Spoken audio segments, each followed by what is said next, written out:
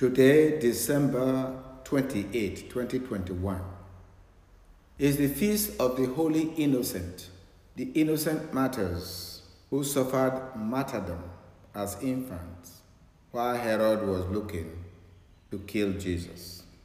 Our readings today are taken from first reading, 1 John chapter 1 verses 5 to chapter 2 verse 2. The gospel reading is from Matthew chapter 2 verses 13 to 18. My brothers and sisters, the main theme of the reading of today is that it is only God who knows everything. He knows the past, the present, and the future. Therefore, if we have faith in God, we know that God will order our lives. God will order our steps. All we have to do is to focus on Him and admit who we are as human beings. Jesus, Son of God, became man to take away our sins. His birth was surrounded by danger, but God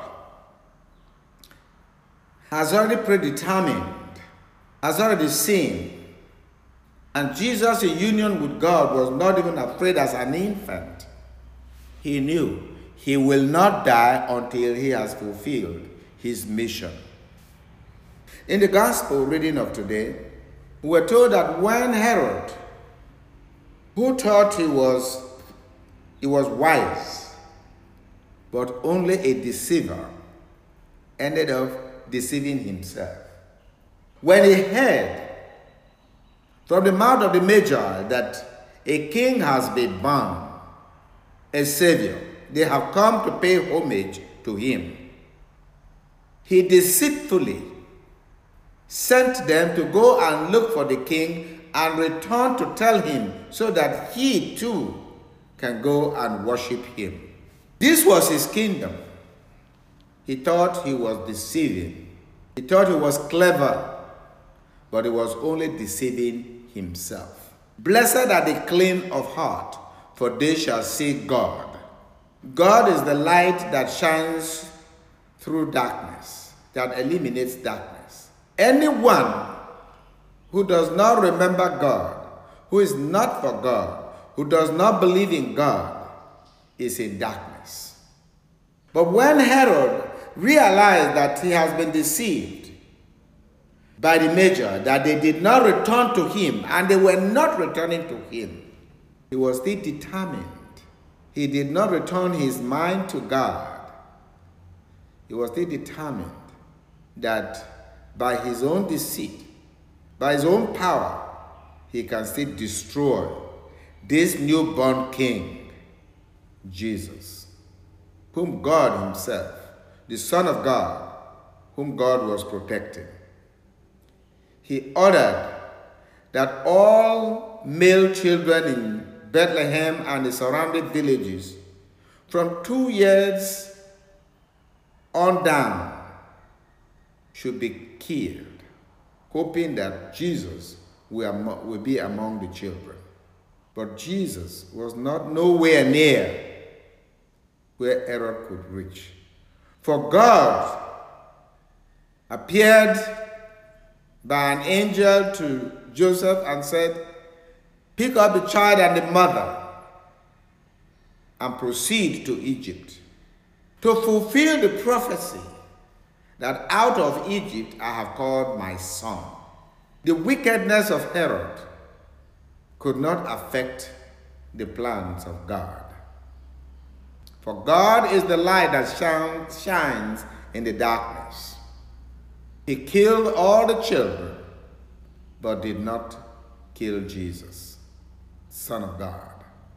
We were told that one who blasphemes against the Son of Man will be forgiven, but against the Holy Spirit, he will not be forgiven. One who prefers darkness to light is foolish. In the first letter of St. John, the first reading of today, St. John talks about the sin in the world.